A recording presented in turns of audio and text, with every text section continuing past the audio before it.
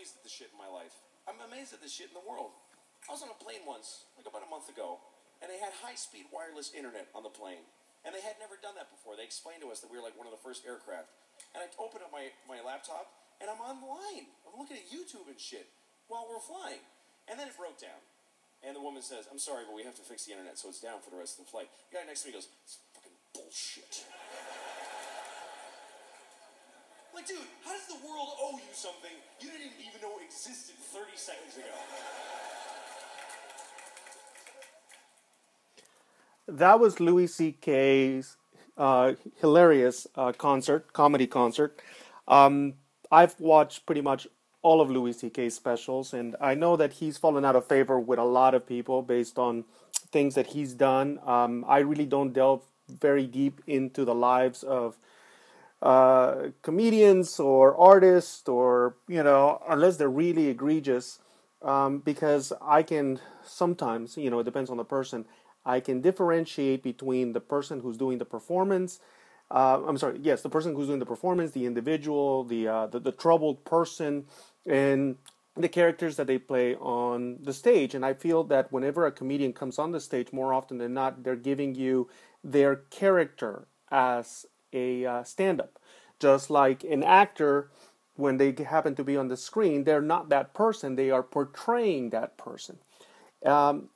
So unless somebody has done something heinous, I can say, well, there is the artwork that they have been able to place out into the world, and I get to enjoy that, and and give it different weight depending on what's going on in my life, and sometimes depending on what they do, it can affect how it is that I view the work. Let's talk about Bill Cosby some other day. But with Louis, I don't know much about the details of what went on with him. I think I've talked about this before on the podcast. It's more about the fact that he did some shit. He had a mea culpa moment. I thought, I read his comments on it. He's disappeared now for quite some times, and I don't know if he'll ever come back.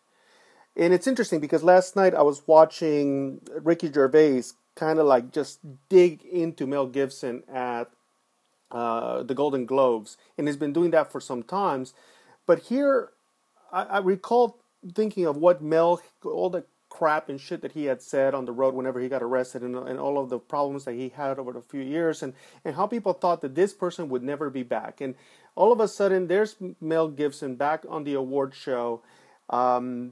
And afterwards, he's been making movies, and he's made films, and I think even one of the last few movies that he made, Hacksaw Ridge, might have been up for an Oscar. And I'm thinking, this was a person that we thought was unredeemable just maybe 10 years ago, and now he's back.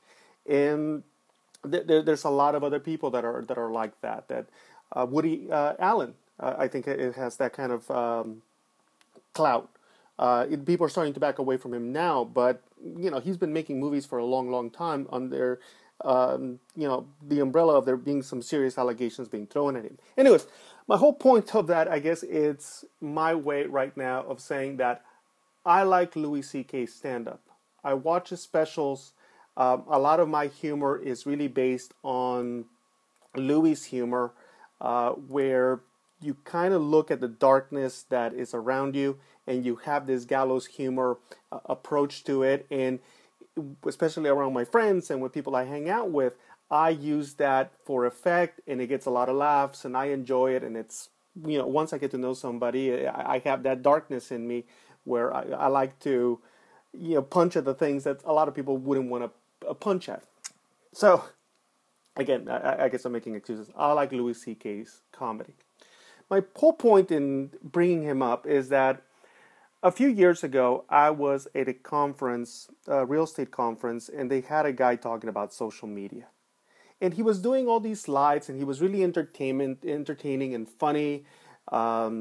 He was also very animated, and it was getting all of these agents really pumped up about, it's social media is an important thing in real estate. You really need to get on the bandwagon. You should have an account, you should have a Yelp, you should have a Snapchat, you should have a Twitter, you should have a Facebook, and you need to develop your voice. And he's doing all this rah shit. And all of a sudden he starts with a story about how on the way down here to LA, from wherever he was from, he got on an airplane, and he told him that this was one of the first flights that was going to have internet. And I started to pay attention a little bit more. And he goes on to say, hey, that a few minutes into the flight, sure enough, the internet goes down, and the person right next to him gets pissed off, shuts down his phone, and says, "This is crap."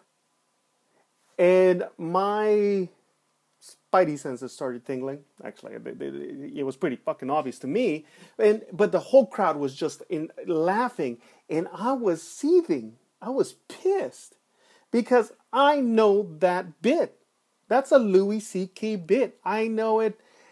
It's not backwards and forwards, but I can tell you that it's one of my favorite things to listen to. That hilarious stand-up special it's key in my head.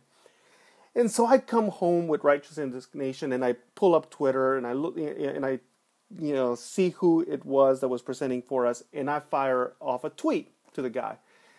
And I did that thing where you also at the person that you're having the issue, that you're trying to let them know that this is going on, which Louis C.K., this is before he left Twitter, because I think, so, and I think nothing of it.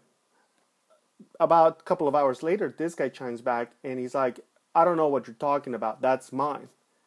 And I said, "No, I'm sorry. This is somebody else's bit.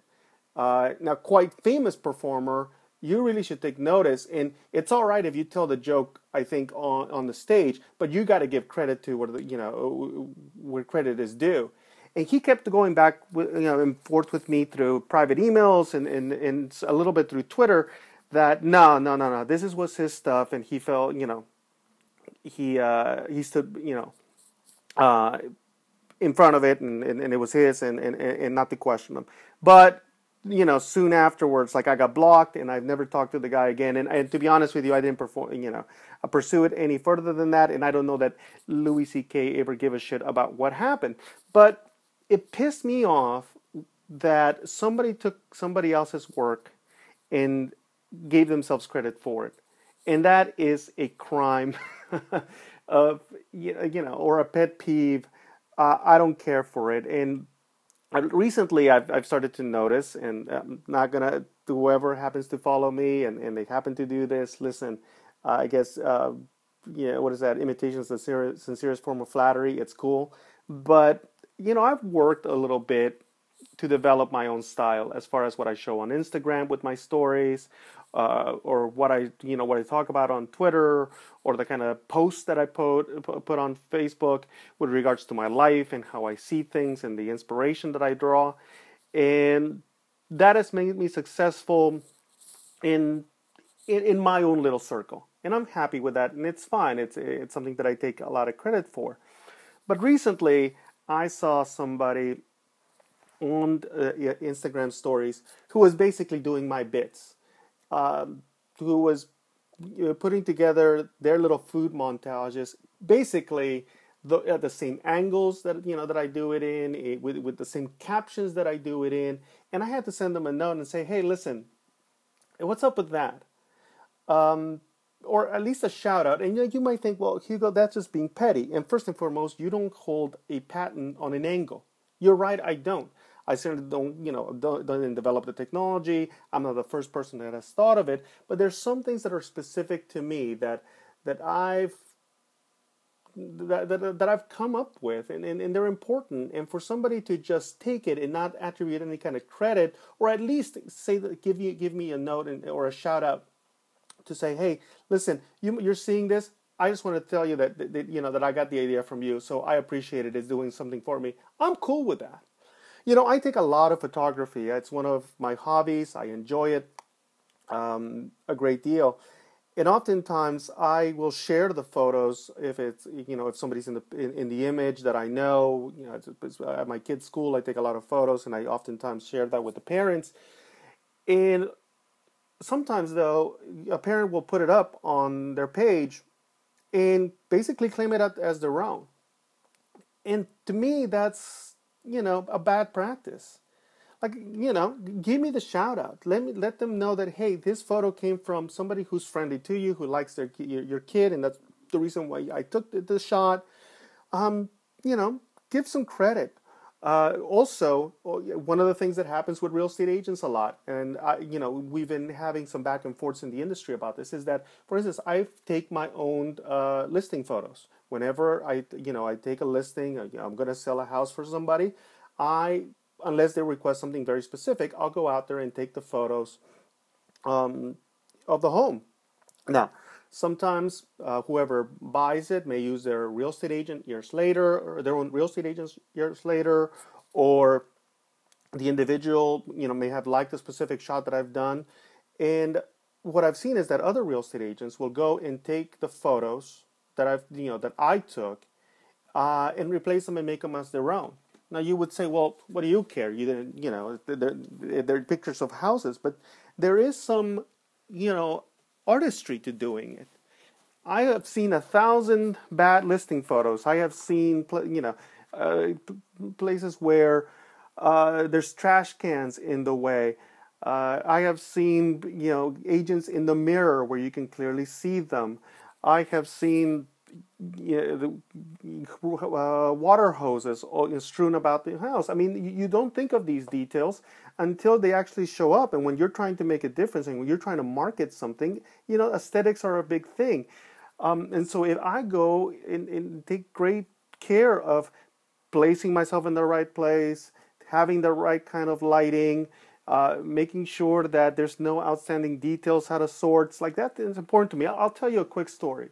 I was helping with an agent sell a house in our area, and I show up to the home first thing in the morning. I told him I really would like everybody out of the house. That way I can move things around, and take the shots without having to deal with dogs and cats and family members and people moving around. I mean, I really like the house to be just quiet so that I can, put myself around the place and take the best shots that I can and get the angles that I believe that I can, because some rooms lend themselves to being photographed easier than others. And on this one occasion, pretty much everybody was out of the house, with the exception of this little Chihuahua dog. And this little thing had decided to get into the owner's hamper and pull out the underwear of one of the females that lived in the home, and had been chewing on it. And so I have to take a photo of the living room, and this little dog has taken these panties and just put them right there in the middle of the thing, and I can't possibly have a photo with these things on there. So what am I doing is looking for a paper bag or something that I can move them with, and also hoping that nobody happens to be walk into the house right there and then and catches me, bouncing around the house with my underwears in my hand. And that's the kind of level that sometimes you have to take as an agent, moving shit out of the way, like in a backyard, to try to make the place look presentable. I've done dishes. I know agents who have moved, whole rooms around, who have brought in their own furniture to make the room look, a heck of a lot better. The agents don't sometimes get a lot of credit for the shit that they have to do in homes to make them look, appropriate. Because for every multi-million-dollar listing out there that is taken with a professional crew for photography and video, there are millions of homes out there that are just regular places that have issues, that don't have the most flattering angles, that have deferred maintenance that needs to be addressed, or it needs to be concealed, for lack of a better term, with your shot. I mean, you're trying to get people into the home. And agents, there's an ethics debate on that. Back when HDR was very popular or was newer to the scene, agents were doing some crazy shit with HDR photography, and that's where, like, you take several images and you superimpose. You take several images, I think a different exposure or something like that, and you can then compile them together, and it creates this surreal kind of shot. It's what I consider is just an oversaturation of colors, and so greens look almost neonish, and it just makes homes, in my opinion, look like shit. I also know some agents where homes, the lawns weren't exactly 100% great looking. They might Photoshop a little bit of grass in there. And you really got to be careful with that, because then at that point you're manipulating to the point where you're getting into some, where you're not marketing the home as it truly is. You're starting to play with, you get into some bad spots, and some agents have gotten themselves into trouble over that. But I tell you all of that for the purpose of, of outlining the fact that listing photos take some forethought, and to just then take them from another agent and then start using them as your own, that's bullshit. And let's talk about it from the standpoint of value. If I were to hire somebody to do that, it could easily run you $300 to $400, right? So you are in essence stealing from another person. And agents have been, and I'm not going to throw everybody under the bus, but there are some agents who are notorious for doing that. And I think that's bullshit. But anyways, I tell a lot of jokes. When I hang out with people, I'm constantly giving folks a hard time. I'm poking at the little things that I know that they're a little bit sensitive of. Again, they're my good friends, so I know how much to push it and how and when to dial it back, even after a few drinks. But one of the things that I do is that whenever I tell a joke that it's either a literal verbatim word for word of another person's joke, I will give that comedian credit. I'll say something like, "Oh, well, that's something that Dave Chappelle would have said." And there's some great Chappelle lines that I love, going back and introducing into my joke telling. Or if it's somebody's story that I've heard, somebody that I know, I will give that person credit. I do not like taking from others and making it sound as if it's my own. And as we get more into this social media race to be the most outlandish, or to be the most original, or to be the funniest, or whatever it is your desire, I hope that you yourself don't ever get to the point where you start taking the work of other people as your own and not giving credit, obviously. Or if you start monetizing on it, I think that's a real shame, because you're taking from somebody else's plate, and that's not cool. So for you, a lot of you content creators out there, is this happening to you? I mean, are you finding that other people are just basically ripping off your style and taking from you? Is it something that you've done yourself, and have you learned how to correct that and not do it, in the future? What is your take on it? What are you seeing out there? I'd be curious to know. Everybody, thanks for listening. Peace to you.